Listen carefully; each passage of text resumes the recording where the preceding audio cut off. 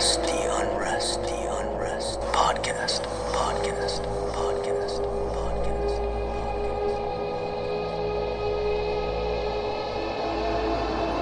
Welcome to the Unrest Podcast. I'm Madeline Green. And I'm Caitlin Stansel. Thanks so much for joining us back here. If you haven't done so yet, go ahead and hit the subscribe button where you like to listen to your podcast so you can get the latest episodes as soon as we post them. And if you're liking what you hear, you can help us out too. You can check out our social media bios for a link to donate to our ghostly endeavors. So hopefully we can do something fun and spooky for our Halloween episode. Also, don't forget to check out Instagram. We are wanting to reach 1,000 followers ASAP. So we're doing a giveaway. We're giving away some boozy stickers and a gift card. So check out Instagram to join in on the giveaway fun. Tell us about our real life haunt. Well, this week, y'all, is a real treasure. Mallory joined us to tell us about not just the book that she's written about her paranormal experiences, but she gave us a little taste of some of the experiences she's had. And one thing I wanted to share that I thought was really interesting about Mallory's story before we get into it is that, you know, she was really able to find a community in this paranormal world. So people like us that like to just listen to spooky stories and, you know, talk about this sort of thing. It was something that was really sort of soothing and helpful for her in a time of need. So that's why she named her book Making Friends with Ghosts. Take a listen to her story. So my name is Mallory Cywinski. I live just outside Philadelphia, Pennsylvania with my husband, my son, my daughter, and my dog. And today is actually the release day for my first book in the paranormal genre. It's been a crazy day. It's so much fun, kind of scary, exciting. And it's just been so fun revisiting how I got started and what really got me to dive into this. And that's pretty much honestly what the book is about, at least to start. When I had my son, I had really bad postpartum depression, really bad. And I looked around and I was like, I need to get outside of myself. So I just threw myself into every hobby I've ever had. And I was always into the paranormal. I always liked ghost stories, had some weird stuff happen as a kid, but I had never thought that I could investigate like the people I see on TV and the shows that I was obsessed with. And then I went to a Paracon at Penhurst State School and I realized I could go do that. And so as part of my postpartum depression recovery, I started paranormal investigating and I haven't looked back.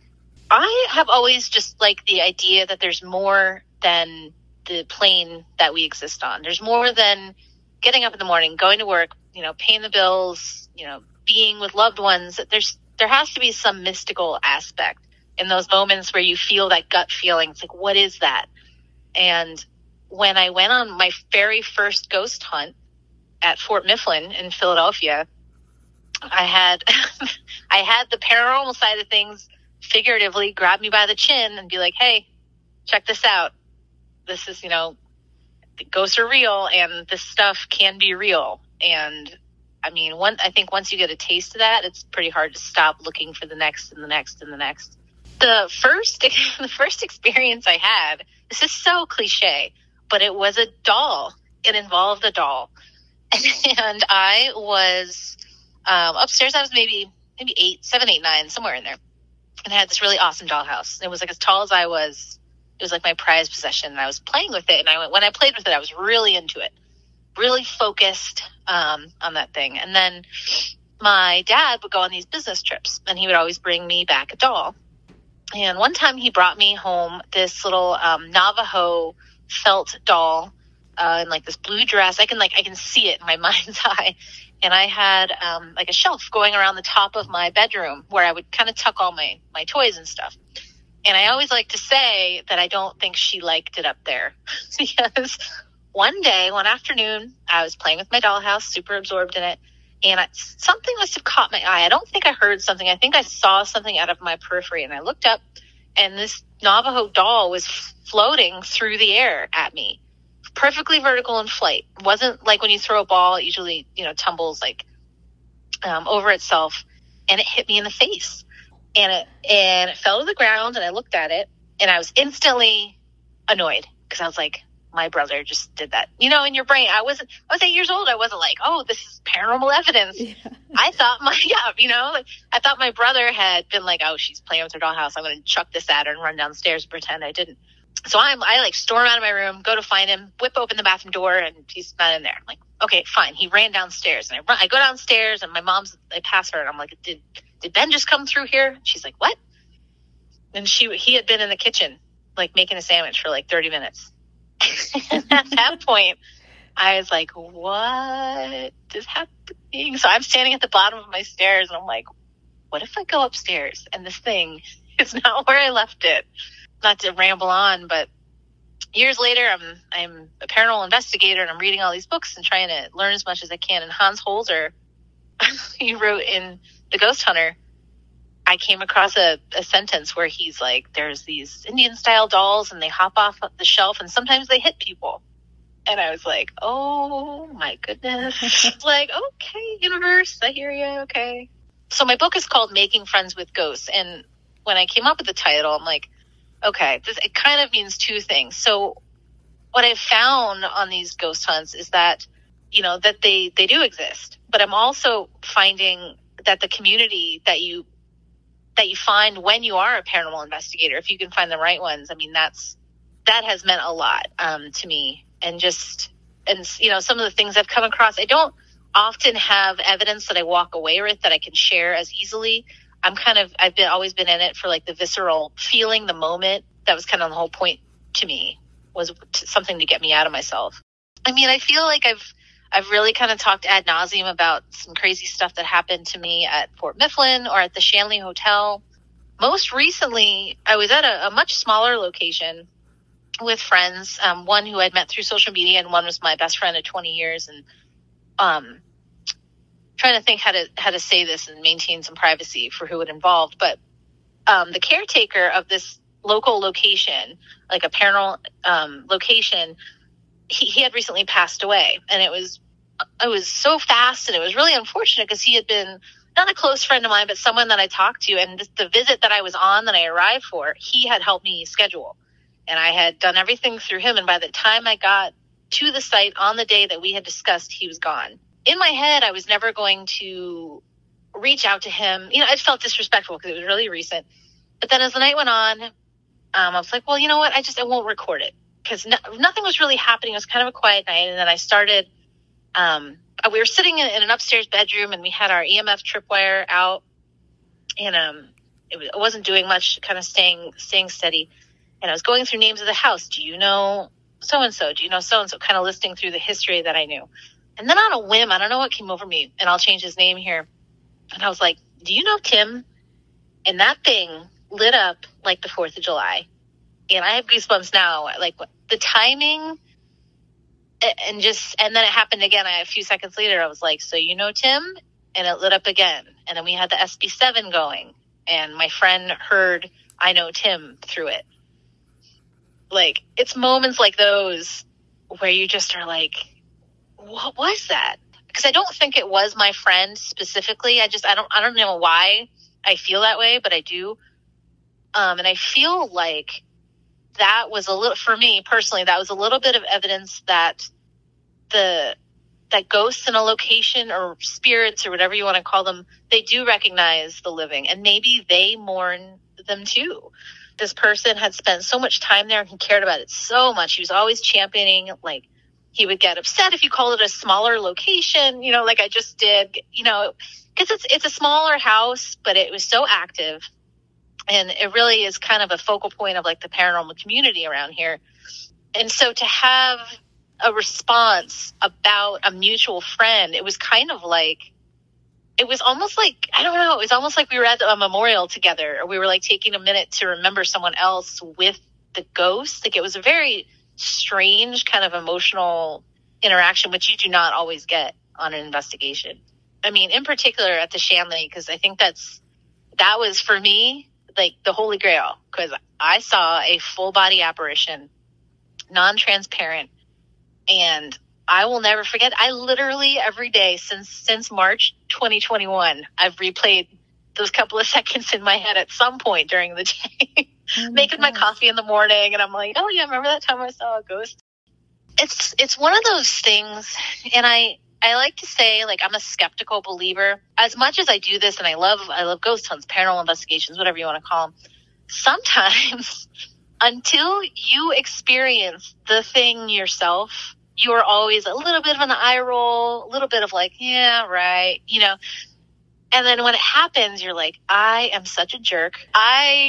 Okay, apparently this can happen, and I need to go like mentally apologize to when I was like, okay, whatever. So I think in both of those locations, I experienced things that I had heard about and always kind of been like, yeah, right, you know.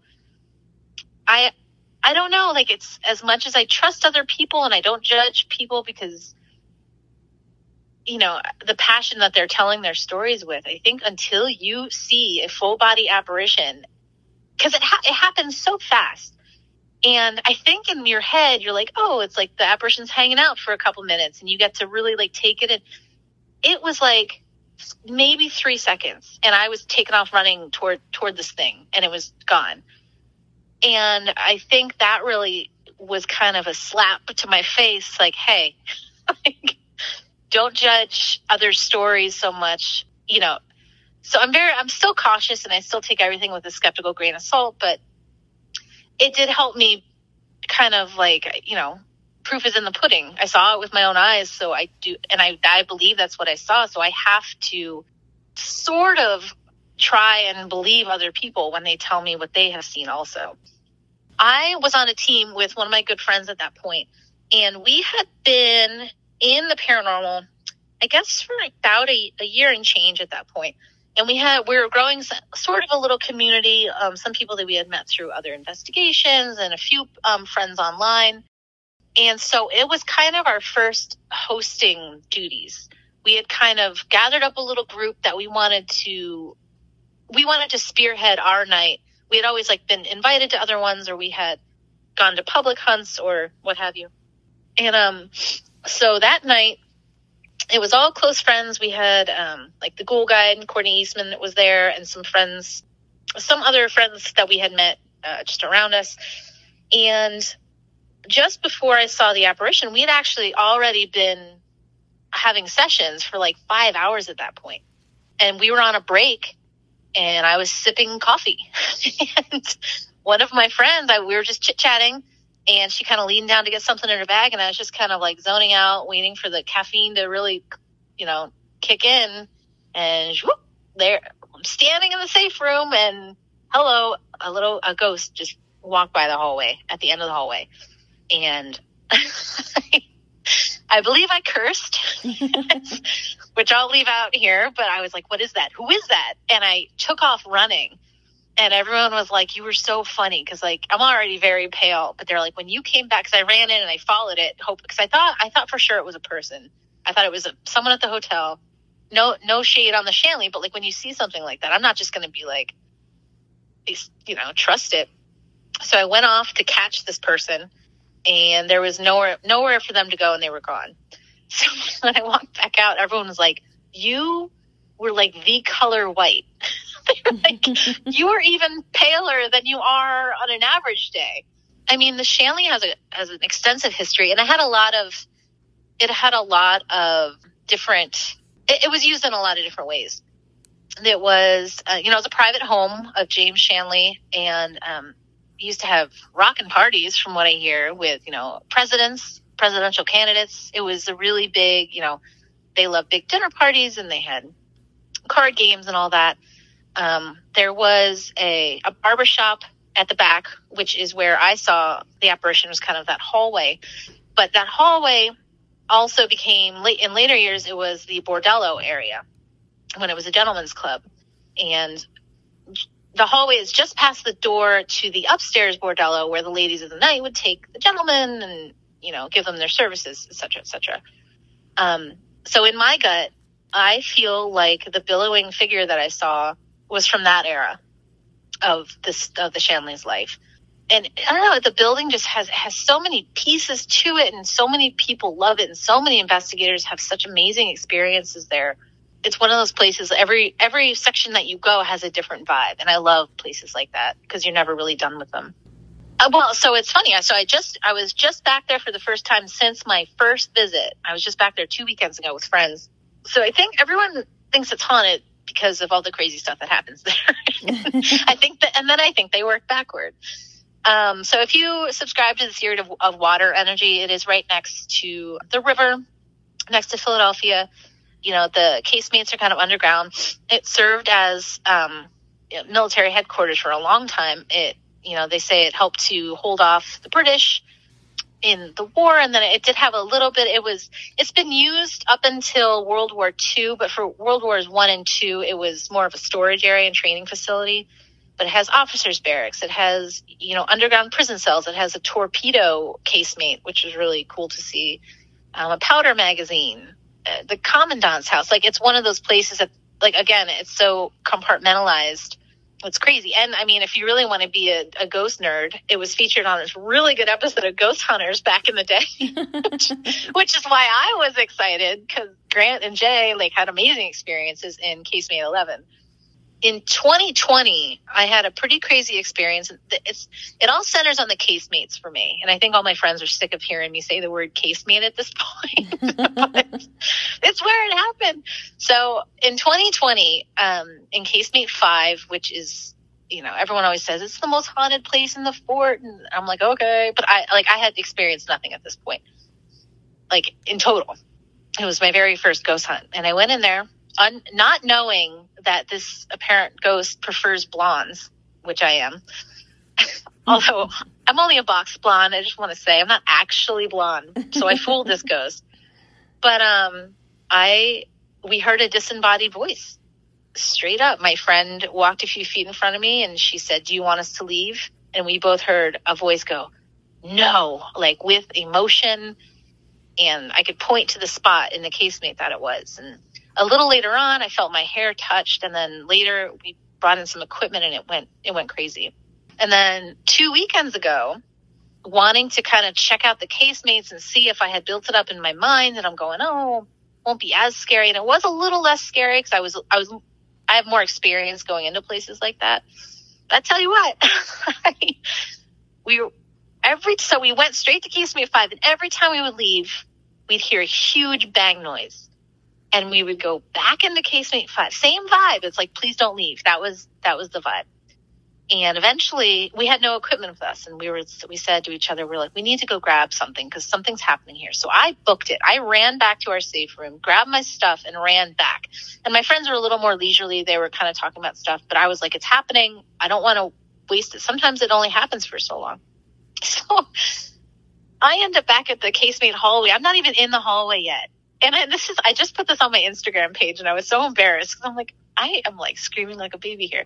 But I took a step into the hallway, and I hear something directly in front of me, maybe 3 feet in front of me, a heavy footstep and a thud. And I screamed. The book, it's a lot of ghost stories. It's a weird amalgamation because I think that while I'm telling a lot of ghost stories and I'm telling a lot of history of the spooky places that I've been to, for me, I think the most important part of the book is that I went to all these places in the first place. I was coming from a really dark, sad, stagnant time as a mom, and all I did for a long time was be a mom. And I was losing myself. And when I realized that it was okay that I could be weird, jump into my weird parts, and it added such light into my life again. And I felt so invigorated, and it positively affected all my other ways. And I was even a better mom because my cup was full. And I think that's important, and I think that's not talked about enough. I just love so much that Mallory talks about, being able to join this paranormal community after she was dealing with some postpartum stuff and really being able to find an outlet for herself to sort of find herself again, and also, have some friends to talk to and go do these paranormal investigations with. obviously we don't have kids, but going from our friendship and how it does sound crazy to think that the paranormal kind of brings you together, but it does in a way when you find people who have that like-mindedness. Me and you are a prime example of that. It sounds crazy that something like ghosts and weird stuff like that could bring people together, but it really does. Well, And I just think lets you know you're not the only weirdo out there. yeah, and I think it's neat that she found that home within that community. Well, and it makes me think too of, like the My Favorite Murder community, like the murderinos. Sometimes you don't like to admit that you find true crime and like murder stories soothing to listen to when you're driving down the road. But, obviously there is, this appetite for community that we all share as humans. And, we like to find people that share our same interests. So I just really love that about Mallory's story and how she's been able to find that by doing her paranormal investigations. And, now she's with her book trying to share the same avenue for other people that might be struggling. Yeah, so definitely check out her book, Making Friends with Ghosts, A Mother's Unusual Journey Through Self-Discovery. I love the name of that book. Yeah, so cute. And if you have a story, we would love to hear it. So email us at theunrestpodcast@gmail.com. Or find us on social media. We got Instagram, we got Facebook, we got TikTok, all the social medias. Hit us up wherever is easiest for you and share your stories with us. But until next time, until next time, unrest in peace.